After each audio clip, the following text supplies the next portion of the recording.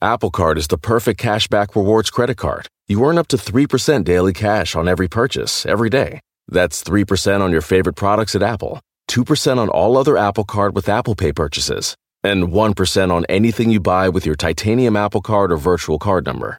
Visit apple.co/card calculator to see how much you can earn. Apple Card issued by Goldman Sachs Bank USA, Salt Lake City branch. Subject to credit approval. Terms apply.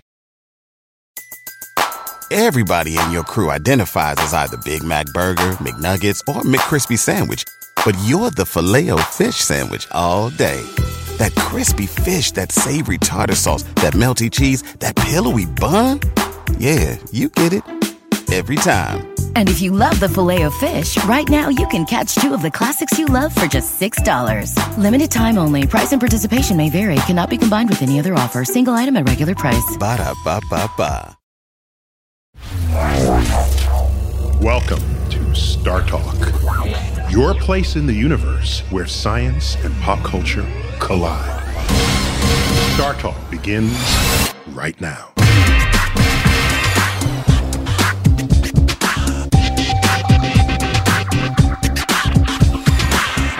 This is Star Talk, and I'm your host, Neil deGrasse Tyson, your personal astrophysicist, and I'm also director of the Hayden Planetarium at the American Museum of Natural History right here in New York City. And my co-host today is Maeve Higgins. Hello. Maeve, welcome back. Thank you for having me. Oh my gosh. And today we're featuring my interview with Vice President Al Gore. And we'll be talking about, of course, climate change. What else? That's all that ever comes out of the man's mouth. And, of course, the future of the Earth.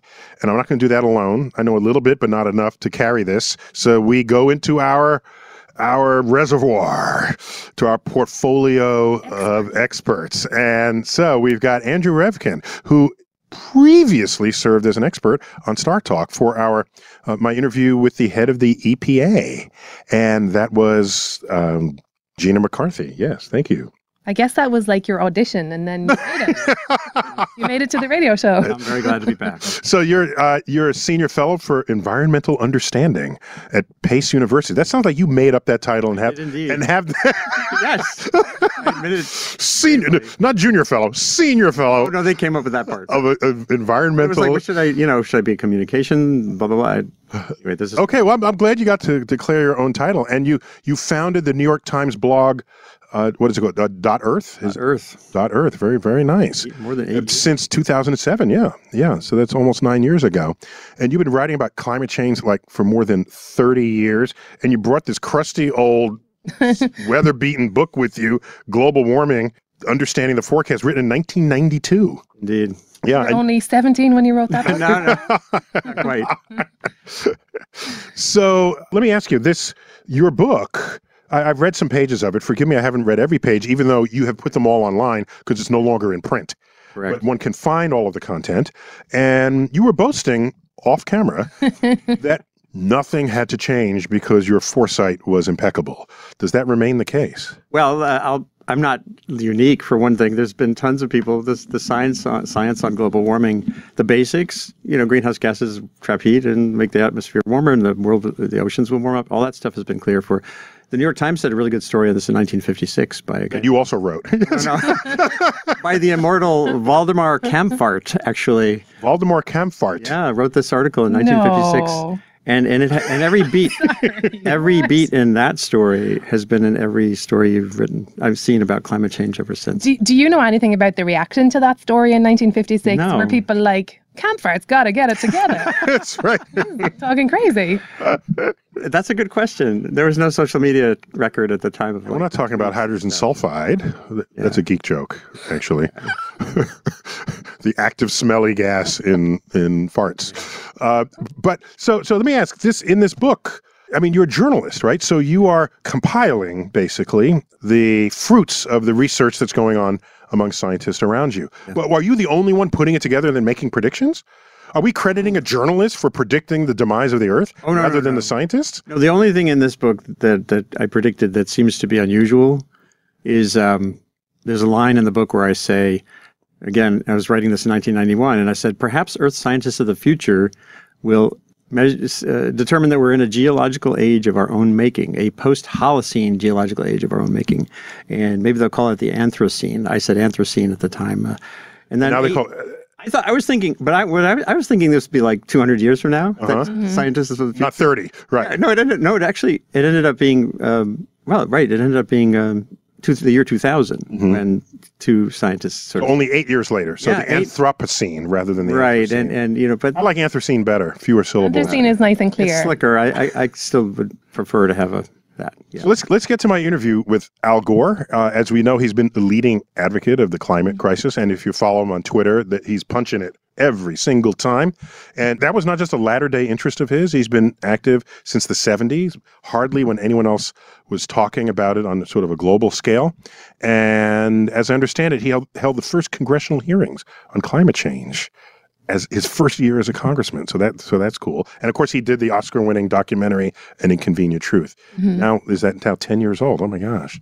And so he was also a co-recipient of the Nobel Prize. I forgot about this, for the Intergovernmental Panel on Climate Change. Right, because he had to share that with a lot of people. That's right.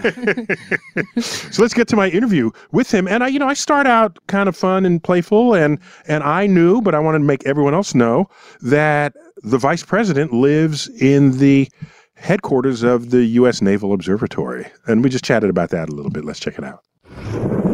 So how cool was it as vice president to live in the U.S. Naval Observatory? It was fantastic. It was fantastic. Nobody knows that's your home. We have telescopes. I know. Yeah. The U.S. Naval Observatory, USNO. Fantastic. This is like the headquarters. Absolutely. And there's a timekeeping device. And the atomic clock. The atomic clock is there? That's you live there. I had Mr. Hale of the Hale-Bopp Comet come over and give a running commentary looking through the telescope. That was very cool. No, that's just a cool thing. I mean, I just want to let the world know that the vice president's residence it's very cool. On the grounds of the U.S. Naval Observatory. And even though it's in an urban environment with a lot of light pollution, the longevity of those observations give those telescopes enduring value. Yeah. So you and Al Gore are buds, right? Well, he endorsed this old book back when he was still Senator Al Gore in 1992. It says Senator Al Gore. Yeah, I know. But 1992, this must have been like split second before he became I'm sure it was when it was going to the printer or I something. feel like it would be pressure to be friends with Al Gore. Like, you couldn't just be like, hey, want to have a barbecue? I mean, back then. What a lovely hot day it is. I mean, sorry. Back then it was me, journalist, him, congressman, and so it wasn't like friend. But no, we've been in touch over the years off and on for a long time. And it's interesting, Did you ever go to his house? Stick-to-itiveness is an essential quality if you're dealing with global warming, because this is a very hard problem. So this is not like a one president problem or one pope problem or one. Now, Maeve wanted to know how friendly you actually were. So what was your friend? What was your question? I was curious. I never knew that the vice president lived in an observatory. Yeah. So does Joe Biden live there now? I suppose so. I haven't asked, but I don't see why he wouldn't. But you're wondering if Al Gore ever invited him to a party. Yes. That's what you're asking. Because I think that's really impolite if the answer is no. I'm really sorry. But were you ever invited to? No. Oh, okay. I've been to the White House, but not to the Naval Observatory. But don't you think that that would be a cooler place to live even than the White House? Yes, it's completely way cooler. The White House is a big house. It's not even as big as some rich people's houses are. Yeah. So, except it's got the underground thing and a helicopter waiting for you to escape. Other than that, tell people about that. I was looking online. Cheney. I was curious to know what Cheney thought of the Naval Observatory, because he didn't strike me as that kind of guy who would like the telescopes and stuff. Mm-hmm. And the only thing I found that was interesting was that it was part of his undisclosed. It was actually one of his undisclosed locations. Was his house. If in the term, remember if something was happening to the president, he could stay there. So basically, he could stay at his house. That's how private he was. That his own house was an undisclosed location. Maybe it's because nobody knows where the observatory is. They knew it was safe. So my next clip, I wanted to know just where did this interest begin? If you're a politician, often they have a hobby horse, but why was his hobby horse climate change? We just went there. Let's find out.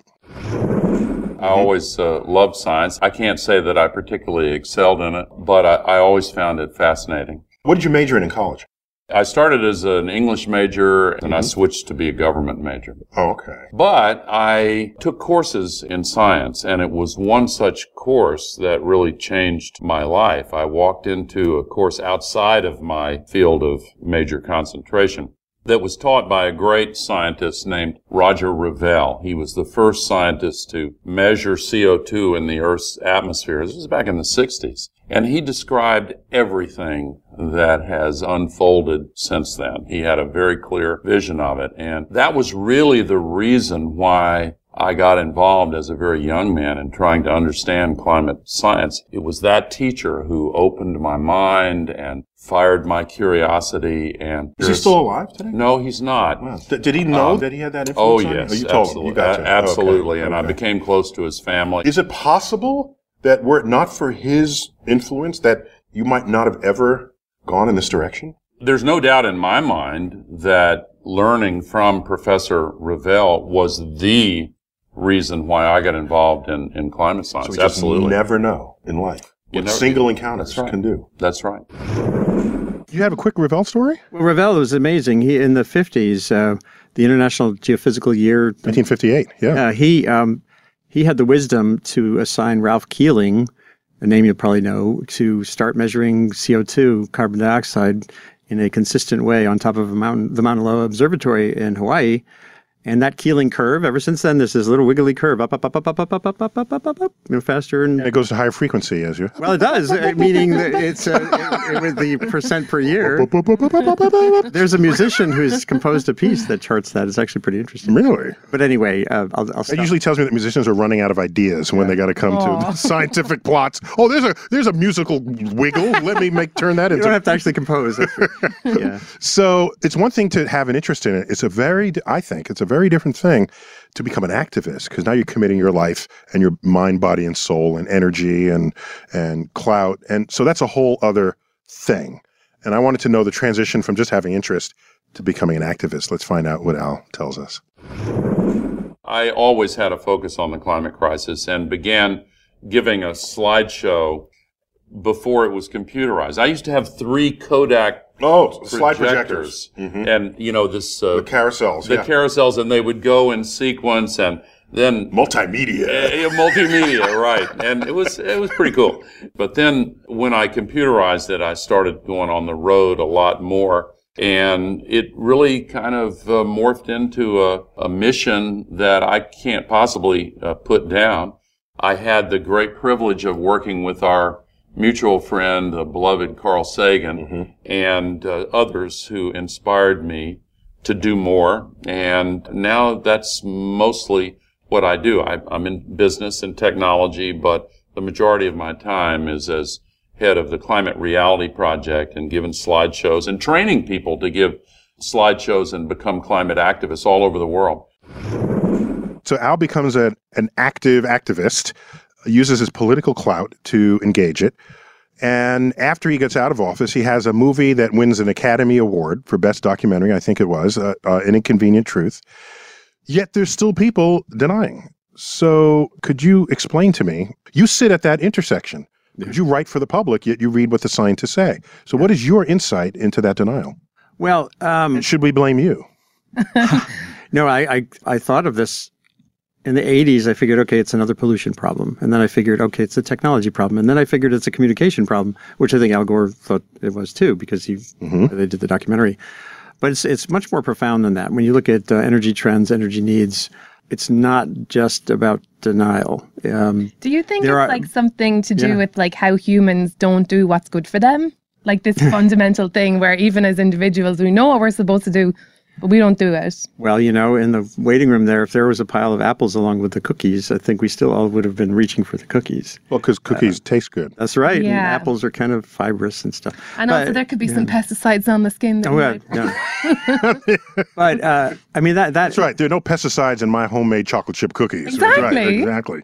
That period, the sort of 2005, 2006, was when this really became political. And Gore, completely well-meaning in his approach to the issue, still was a politician and still framed it. Even in the film, there's this sort of partisan aspect. Well, he had a politician's baggage going into that film. Yeah. Right. And by the way, most documentarians have some kind of political baggage, even if it's not from elective office. Absolutely. Right? No one ever accused, who's the other guy who made... Michael Moore? Michael Moore of being Republican, right? They know he's coming from from the Democrats' worldview, regardless, right? So they're kind of like political scientists and sociologists who've studied like what happened, and part of what has happened is it became a political badge. It's like abortion or gun rights, and there's global warming.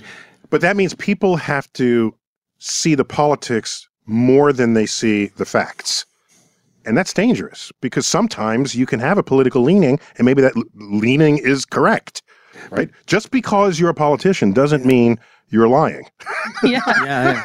Although it gets to, and I should tweet that. Should I tweet that? Just because you're a politician doesn't mean you're lying. Right. And Al, and what he did, and while in office, he had this dream of having an Earth monitoring satellite that would continue to get data on this very problem. I don't think it wasn't ever just recently launched, right? And a little bit of a tribute to him after the fact. Absolutely. It was called the Discover Satellite, which is a cheap acronym, really. The Deep Space Climate Observatory, DSCOVR. You leave out a vowel, you play with it, you get the Discover Satellite. He's always had the putting in extra vowels and leaving out vowels. He's had that, hasn't he? Wasn't he the potatoes guy? No. Oh, that was Dan Quayle. That was Dan Quayle. Yeah. I always mix up. She's foreign, so she'll give her a couple more years in country, and she'll get all her politics.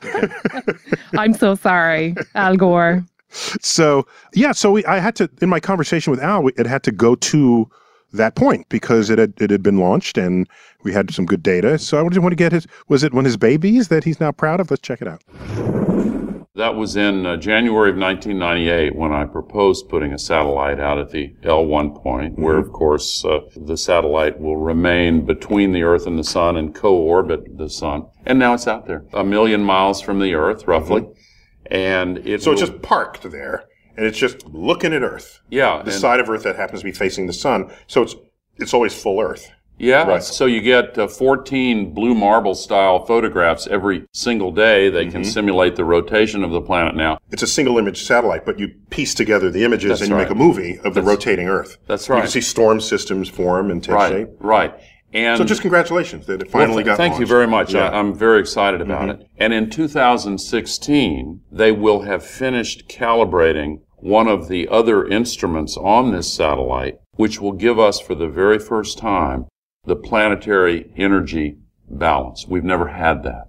We can measure the energy coming from the sun to the Earth because it's a single source, but the energy that's radiated back out and reflected back out into space is over 360 degrees. So we've never been able to measure that. That will give us a much, much more precise way of understanding the climate crisis because we've been focused on temperature.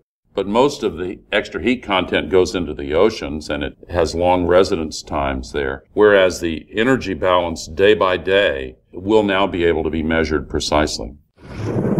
So that's as scientifically literate as you could ever hope a politician to be. Bingo. Speaking about the total energy balance over the full surface of the Earth rather than in one region or another. So, Andrew, give me your reflections on this, on him as a politician, on these projects, on the future of the world.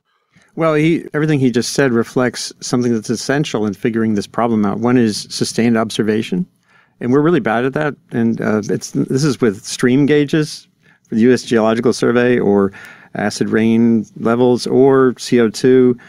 It's been a fight just to sustain that measurement of CO2 on that mountain. So having a long-term vision, like he wouldn't even be in office when the satellite would be deployed, and having the ability to harness Congress to budget that. Harness Congress. Well, that sounds kinky. To sort of work with Congress. Yeah, it's a. But I wonder something. Wait. So you can say all that you're saying. Yeah. But what matters is whether people who vote and people who represent those who vote understand and agree with it. If they don't agree with it, you can talk out your ass, and it doesn't make any difference. So I've tried. I failed. So now I blame you, journalist. Andrew, the journalist. I think there's something interesting in the sticking to it thing and the consistent and working over years rather than some kind of like spasmodic Hercules move. So is there something that like normal people can do each day to like work towards helping? Like it seems like that's what he's trying to do. Well, there's a guy named Michael Sivak at University of Michigan who studies transportation, and he just recently calculated what would the one thing be that everyone in America could do that would make the biggest difference? And it's like an order of magnitude difference. It's drive. So for normal people, that'd be a factor of 10 difference. Sorry, yeah. You said order of magnitude. Sorry. Okay, that's fine. It's jargon. So Right. That's fine. It's time a multiple. It's time. driving. Okay, driving. Either driving a car that's twice as efficient or driving half as much, and that's a 5%. Or not at all. It's I'm right in New York City or wherever you can. So that would be a 5% reduction in the country's emissions of carbon dioxide. Everything else, like making your house more energy efficient, whatever, is like literally 10 times less impactful. But there's America, Jack. I know. And Texas is a big, long state with lots of driving to do. So it's kind of like, and by the way, incremental change is not going to get you there. That's why since that same period, 2006, I've been writing about our utter disinvestment in the basic sciences that you would need to foster to take our emissions of this gas to zero later in the century. When Star Talk continues, we're going to take on other topics such as where are we with clean energy? Where is it now? Where is it going? What's on the horizon? What new technologies will enable it? I've touched on some of them. I've been to some clean energy conferences. It's kind of fun to see what human ingenuity can come up with, but is it enough or is it too late? When Star Talk continues.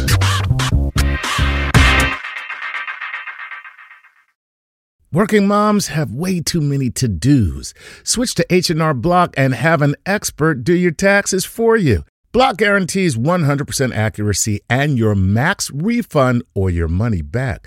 And with their no surprise guarantee, you'll always know the price of your tax prep before you begin. You can even meet with a tax pro in a Block office or online from home.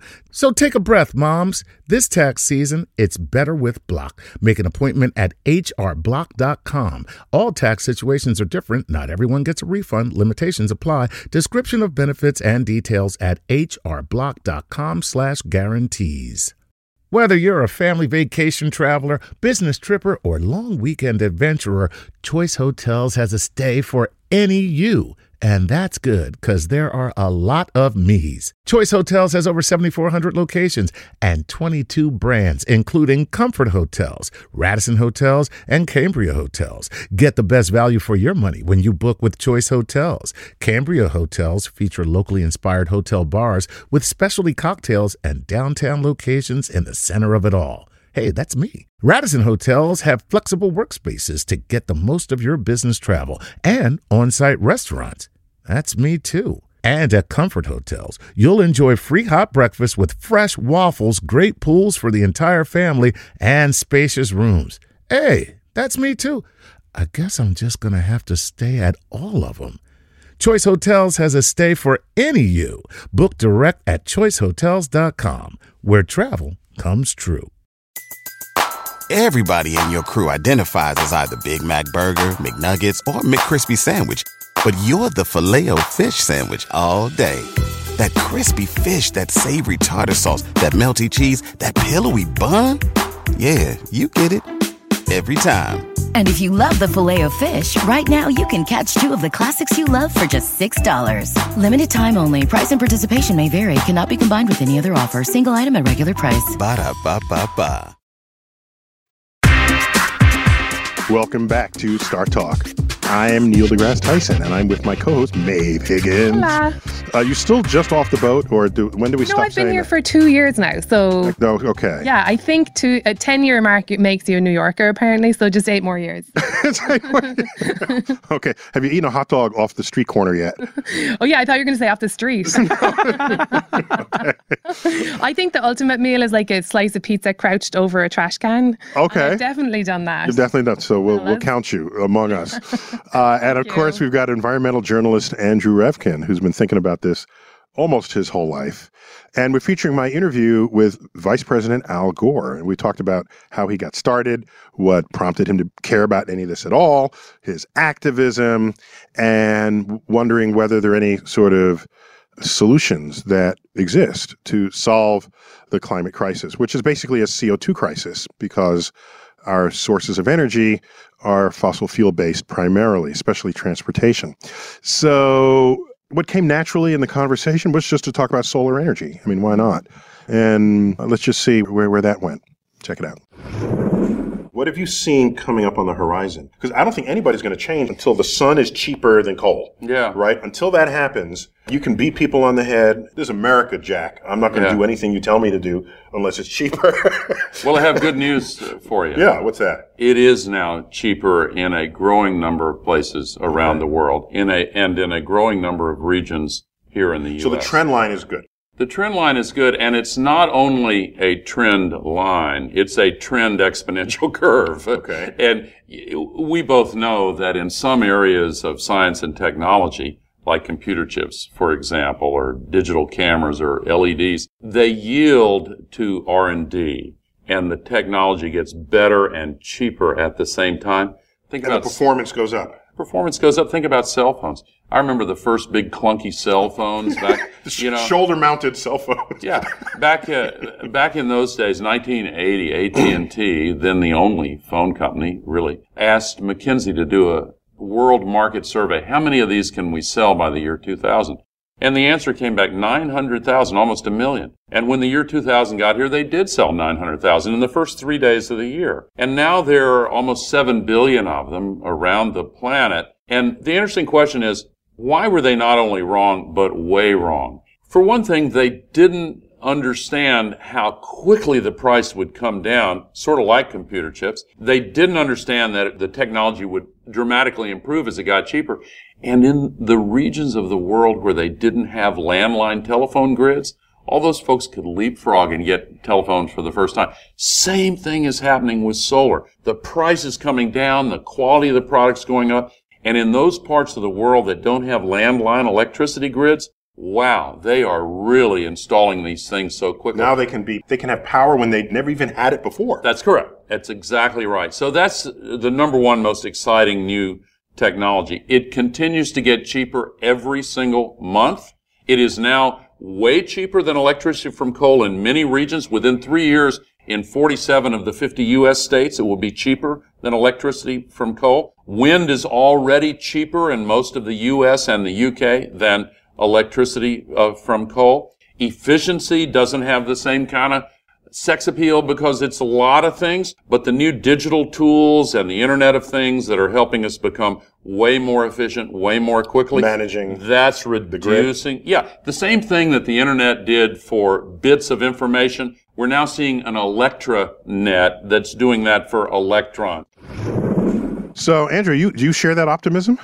There's great stuff happening with those technologies. And by the way, just to be clear, because given my physics background, I must disclose this, that wind power and hydroelectric power is also solar power, because the sun is driving both of the sources of energy from both of those. Oh. Yeah. And coal is too. It's just been in the ground for 100 years. Yeah, that's right. But it's not renewable. No, renewable. I know. It's all traceable to the sun at some point. Actually, volcanoes are not traceable to the sun. We had geothermal energy. Right. That's all Earth. From Tap it from within. Mm-hmm. Yeah, I mean, solar is great, and the deployment rates are way up, and the incentives are great. But you go to Germany, which has got the greenest sheen of any country right now, and you look at their fossil fuel use, both oil, gas, and coal, 2 different kinds of coal, one of which is pretty darn bad, and it's hardly been blunted. They're basically turning off their nuclear power, and they've been substituting renewables, which is great for them in terms of their priorities. I differ with the nuclear issue, but when you look at that fossil, if Germany can't really blunt its fossil fuel use, then you look at the global trends. Wait.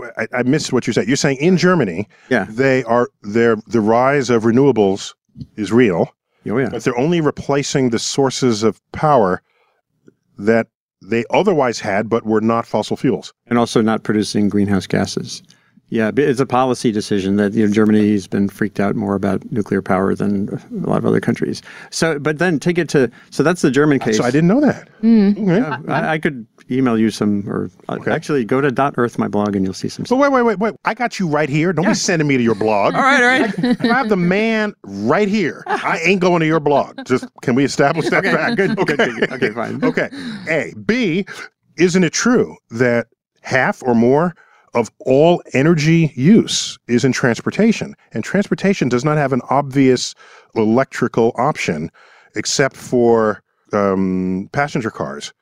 But a truck I mean, a Tesla, for example, most of its weight is battery. Yeah. You cannot have a truck carrying any kind of meaningful cargo if most of its weight is in its own batteries. Yeah. So if that's the case, then yes, you swap out everything else, but you're still stuck with, unless we have some other new way to move stuff. Well, there's work being done on fuels coming directly from solar energy. It's a big long leap to do that. Biofuels that exist, theoretically, you're taking CO2 out of the air, putting it in a plant, putting it in a fuel, putting it back in the air. So you're not adding CO2. But when you look globally, the energy demand of the world is up. There are 300 million people in India. That's the population of the United States who don't have any electricity. They can't turn on a light bulb. Is that what he was speaking about when he was saying that they would skip? Yeah. And here's the issue. Whole countries where that's the case. Yeah, but that would be the case if they're all going to stay in rural villages. But we're on an urbanizing planet, and you need jobs in those urban areas, whether it's manufacturing or services. So why can't solar power leapfrog them? It's just not like, see, information, you can have an information revolution in a heartbeat. You say after the fact. Yeah, well. We know that it happened. Well, no, I know. It can happen in a heartbeat. But electricity and energy systems have much more, historically, they've had way more inertia in them. And it's, I would love to just sort of do that. Now, you just interviewed Bill Gates. I did. Did anything come out of that related to this conversation? Well, yeah, very much so. He's making the point that all of the gains we're making with renewables right now are great, but looking ahead to a world of 9 billion people by 2050, we don't know what's going to be beyond that. And hopefully most not poor, meaning... And if they're not poor, that means they're all using electricity in ways that abject poor people in developing countries today are not. Right. And here's another physics thing. Well, it's a chemistry and physics thing. CO2 is a durable gas. You release it, it stays in the atmosphere, it stays in circulation. So it's building and building and building. You can't stop global warming by just slowing emissions. You have to go to zero.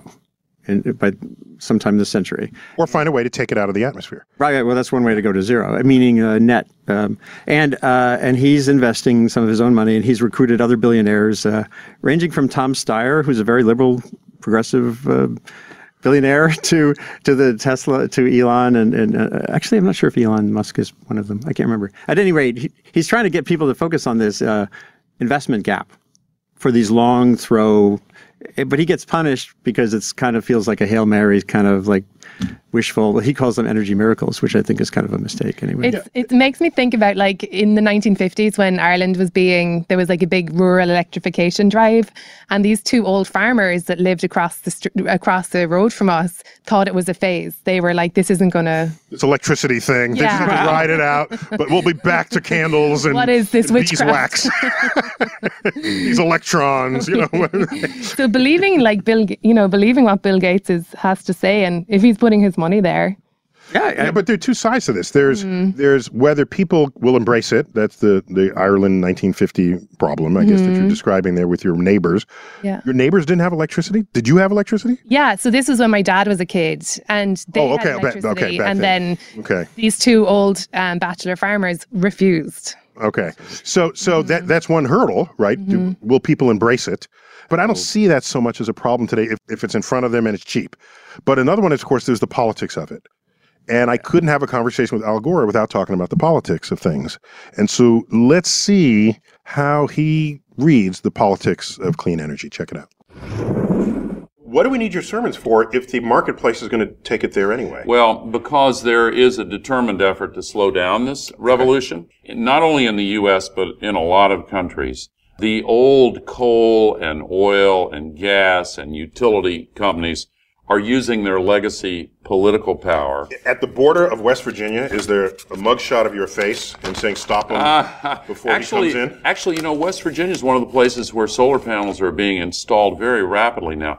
Let's take the example of the case of Florida, where the Sunshine State, the head of the big coal-burning utility there said, well, it's also the partly cloudy state. And they actually make it illegal because the state legislature is in cahoots with the big carbon polluters.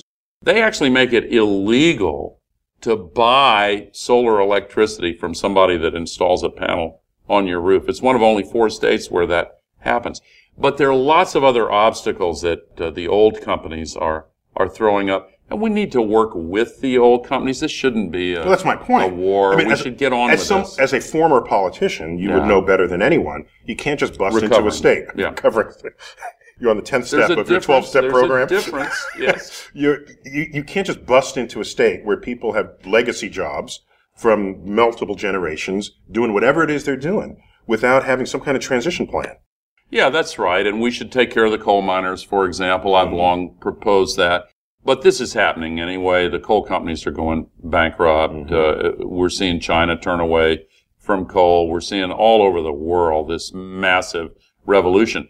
One of the questions for those of us who live in the United States of America is, shouldn't we be leading this? We invented and developed these technologies. Do we want all these things made in China? Shouldn't we get a lot of those jobs here? They're going to be jobs all over the world. They can't outsource who's going to install a panel on the roof. It's going to be in a local community. And actually, So you can't outsource a construction job. Yeah, well, that's as American a job, not yet. The robots can't do most of them yet, but in come the robots off the container ship. Yeah. That'll be an interesting day. Well, that's another conversation, but this is an opportunity, Neil, to lift the prosperity of the global economy in a way that no other project can. It's the most massive business opportunity in the history of the world.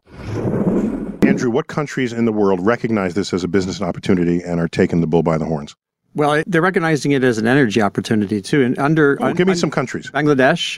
Bangladesh. Through the process of the climate negotiations, one of the things they pledged to do was to see what we can do with solar, and they have really ambitious targets and numbers there. And what I heard from but the United States is not going to say we're going to do this now because it works in Bangladesh. No, right? I know. Right. Because I'm wondering, based on what you know in your journalistic explorations, are there certain countries that if they do it, then they will shame other countries into doing it, and then you have a whole domino effect, and then the whole world converts overnight? No, I don't think it's going to work that way. Because it's not that we haven't converted. We used horses for 10,000 years, and within a 10-year period, nobody uses horses anymore for anything. Right. Essentially, just for entertainment. That happened like between 1890 and 1920. I arrived here on horseback. That's right. I traveled by horse, but there was the manure crisis. Yeah, the manure crisis. Now, who would have thought that something so permanent could be swapped out so quickly? Because something came around that was relatively affordable. As Henry Ford said, he wants his workers to be able to buy what they're building on the assembly line. Yeah. And so maybe it's all this. I try to get there in the conversation with Al, but it didn't land. Maybe it's simply economic. The day you can show me something cheaper that uses renewables, I'm there. Not because I gave a rat's ass about the environment, because I'm saving money. Absolutely, you're right. It has to be that smooth. If it isn't, and also in some cases, like we have this huge infrastructure for gasoline to put in cars, and so whatever. This is why there are some people still thinking we need a liquid fuel, whatever it is, because the infrastructure. You can't do the horse thing in America the way we're with all of our cars and stuff. It's not quite that fast. But there's a guy named Nate Lewis at Caltech, a solar scientist, who conveyed this to me best. The big challenge here, and this is what you said. He said we're not trying to. He said it's not like going to the moon, in the comparison to the moonshot kind of thing. It's like going to the moon when Southwest Airlines is already flying there handing out peanuts.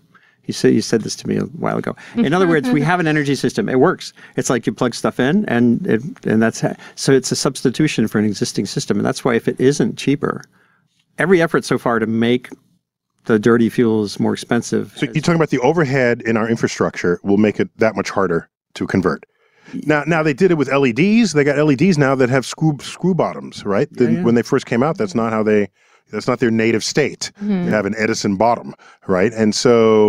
And then maybe new homes would be built in with DC and not use but my nightmare as a journalist is I'm constantly like looking at what people are saying and looking at the data as much as I can. New York City, this is a sobering statistic, but I got to say it. Mayor Bloomberg, before I'm drunk right now, so I'm waiting to be sober from that. Okay, go. All right. If it's sobering, we will measure that. All right. You're going to walk in a line. Go. The Bloomberg administration did a survey of all. Bloomberg, the mayor of New York. Yeah, former mayor. They looked at all the buildings in New York. There's more than 1 million.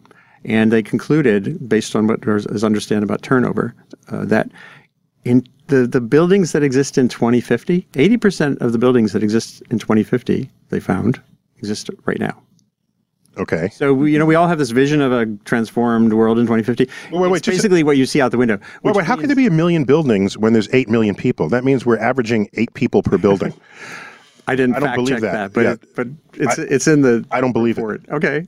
I don't believe those two numbers juxtaposed as they apply to this city. Follow up with you. Yeah.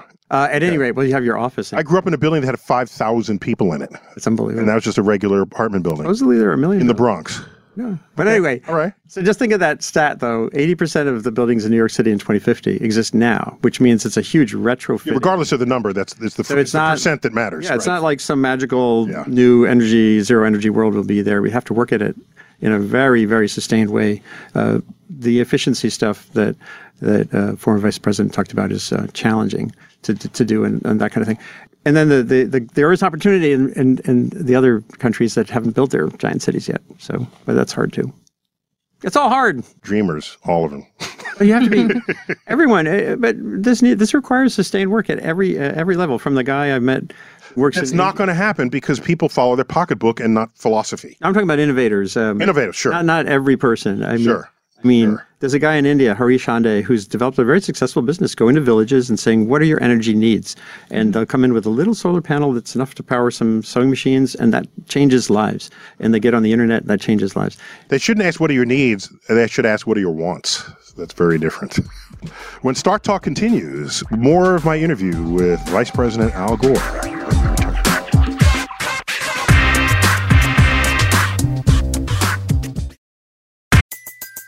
Everybody in your crew identifies as either Big Mac Burger, McNuggets, or McCrispy Sandwich. But you're the Filet-O-Fish Sandwich all day. That crispy fish, that savory tartar sauce, that melty cheese, that pillowy bun. Yeah, you get it. Every time. And if you love the Filet-O-Fish, right now you can catch 2 of the classics you love for just $6. Limited time only. Price and participation may vary. Cannot be combined with any other offer. Single item at regular price. Ba-da-ba-ba-ba. Welcome back to Star Talk. I'm with Maeve Higgins, my co-host. Maeve. Hey. Andrew Revkin, do you tweet? I do. What's your Twitter handle? At Revkin. At Revkin, Revkin. I wish it was something really inappropriate. Like you're like, I can't say. He's a professional here, okay? I teach Twitter, too. Before the break, we were talking about clean energy and possible tech solutions to it. And we all dream of a world of limitless energy, right? Why not? In fact, in the 60s, when we imagined a future, what we didn't really get right was that information would be unlimited, but not the energy. Yeah. That's what we didn't get right. And if you have unlimited energy, then flying cars are a nothing, right? Just fly your car. Yeah. Right? And so I wonder, can we have a world with limitless energy? Brought it up with Al. Let's see what he had to say about it. So the calculation goes as follows. The world gets as much energy from the sun in 1 hour to power the entire global economy for a full year. So it may not be literally limitless, but that's close enough. And as we improve the fraction of that energy that we can harvest profitably, then we do approach a point where energy is abundant and very cheap. And to use a geeky economic phrase, it has zero marginal cost, meaning, of course, that after you build the solar installation, the next kilowatt hour is for free. That's not the same as with a coal-fired generating plant. You got to back up the train. You got to buy the coal. You got to do all that stuff. And you got to deal with the pollution also. We're now dumping all that pollution into the atmosphere as if it's an open sewer, 110 million tons every day. We got to stop that. It's not working for us. But again, on the opportunity side, if these new renewable energy sources get cheap enough, then projects like desalination become a lot more which are energy intensive. Yeah. So limitless energy, what a future that might be. So I have to clarify something that he said. Yes, you can add up the total energy we receive from the sun and say it would drive our in an hour. But of course, some of that energy is actually keeping our plants alive. You can't just take all the solar energy that's hitting Earth and then drive human needs. Right? The rest of life on Earth lives off the sun. So maybe give them 20 minutes and then the rest of us, nom, nom, nom, nom, nom. Take that sun energy. Yeah, we'll take the rest of that, damn it, because we're the humans. Just to be clear, there are parts of the world that need the sun. But, and of course, if you took away all the sun, then all the light, then Earth would plunge into darkness and cold, right? So just to be clear. But the calculation is still fascinating to do. You get a sense of how much energy there is. So, as a journalist, have you thought about this and you see any downside to this? To having basically as much energy as we need? Yeah. No. I did write a piece a few years back where I kind of had this dream. I literally had a dream. What if we had the perfect energy source? It's like saran wrap or something, and it just does that. You got energy wherever you need it. Does it end all of our problems? Wait, what does it have to do with saran wrap? Well, it's like some kind of super cheap material. You just sort of put it around and you have limitless energy. We have limitless computing now, right? Yeah. We don't even think of it. You have, we have birthday cards that have chips in them that sing "Happy Birthday" to you. That has more power than. What? You never got one of those? No. Okay, yeah, go on. But what you said actually, and I hadn't thought about it, but it's true. It's like this wonderful thing, the World Wide Web, which is supposed to connect us. If you don't use it in a certain way, it actually isolates you from everyone. Because you just cluster with your own type wherever they are in the world. So energy is the same. If you don't use it, if you have abundance, and you don't think about things like biodiversity or what do you do with the salt from that desalination plant, or those kinds of things, you could still have a world that you would not be proud of necessarily. I just wonder if there's no end of unforeseen consequences, because it's one of these be careful what you wish for. Right, because as well, the immediate thing I think of if there was like unlimited energy is like all the time that you would save, and like say if you could just like having a dishwasher and you could save all that time. But I also think people are bad with time on their hands. Yeah. No, it's true. Busy. But that's where you come in. Entertainment. Yeah. So that stock in entertainment goes Absolutely. up. No, actually, I've been asking people recently whether sustainability in a world like where we're all not poor and all energized, you're going to need entertainment more than ever. So actually, I thought it's really a sustainability thing to think about entertainment. It's like a part of our sustainable development. In fact, entertainment is kind of on the rise. Look at the re-rise of television and what role it's playing in all these lives. people who used to be coal miners will be like YouTube stars now. How to get the coal out of your face. Melinda Gates, Bill and Melinda, they put out their letter every year. And I did this interview. I didn't talk to her, but her part of the letter, Melinda Gates, Bill's wife, who runs their foundation, her whole part of that letter was about time.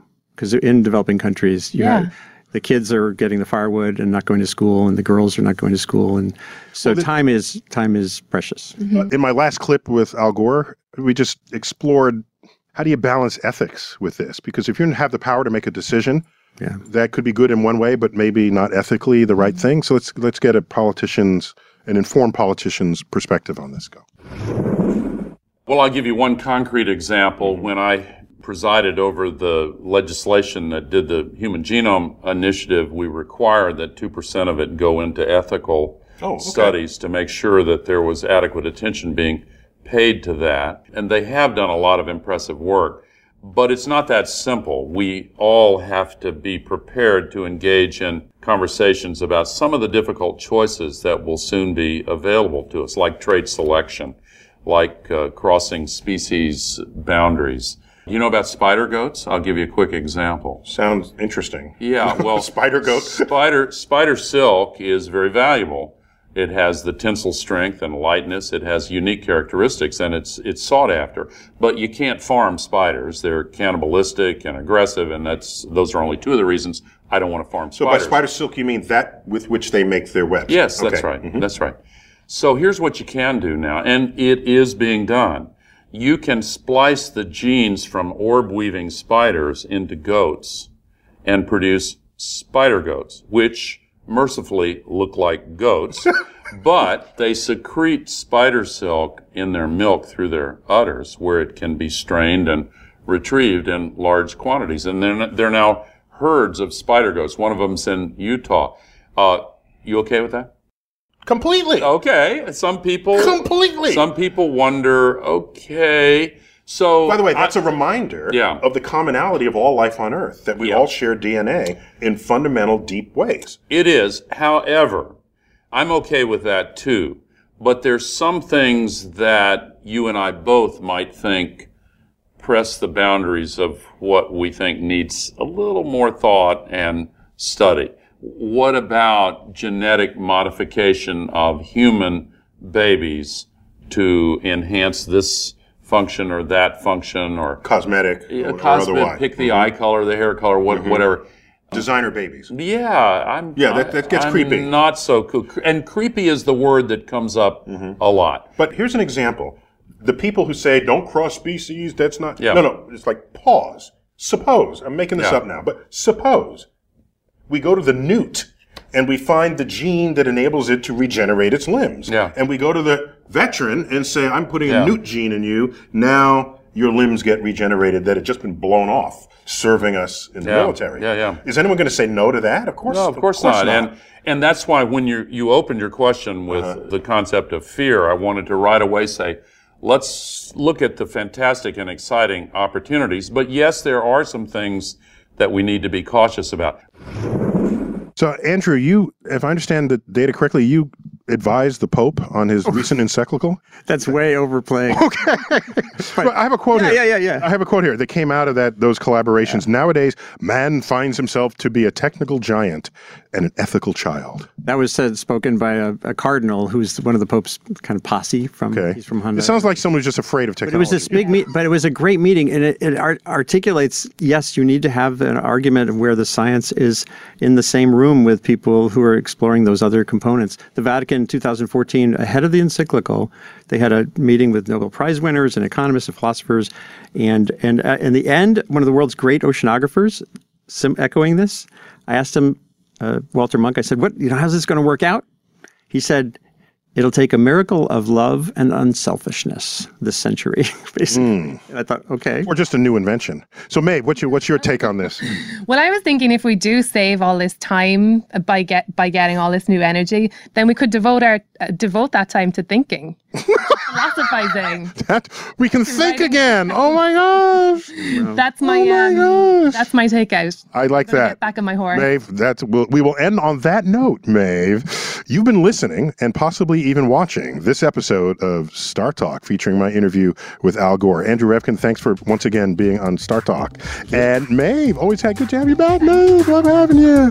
I am Neil deGrasse Tyson, your personal astrophysicist. And as always, I bid you to keep looking up.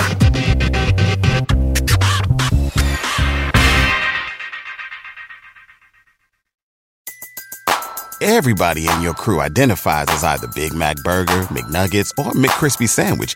But you're the Filet-O-Fish Sandwich all day. That crispy fish, that savory tartar sauce, that melty cheese, that pillowy bun. Yeah, you get it. Every time. And if you love the Filet-O-Fish, right now you can catch two of the classics you love for just $6. Limited time only. Price and participation may vary. Cannot be combined with any other offer. Single item at regular price. Ba-da-ba-ba-ba.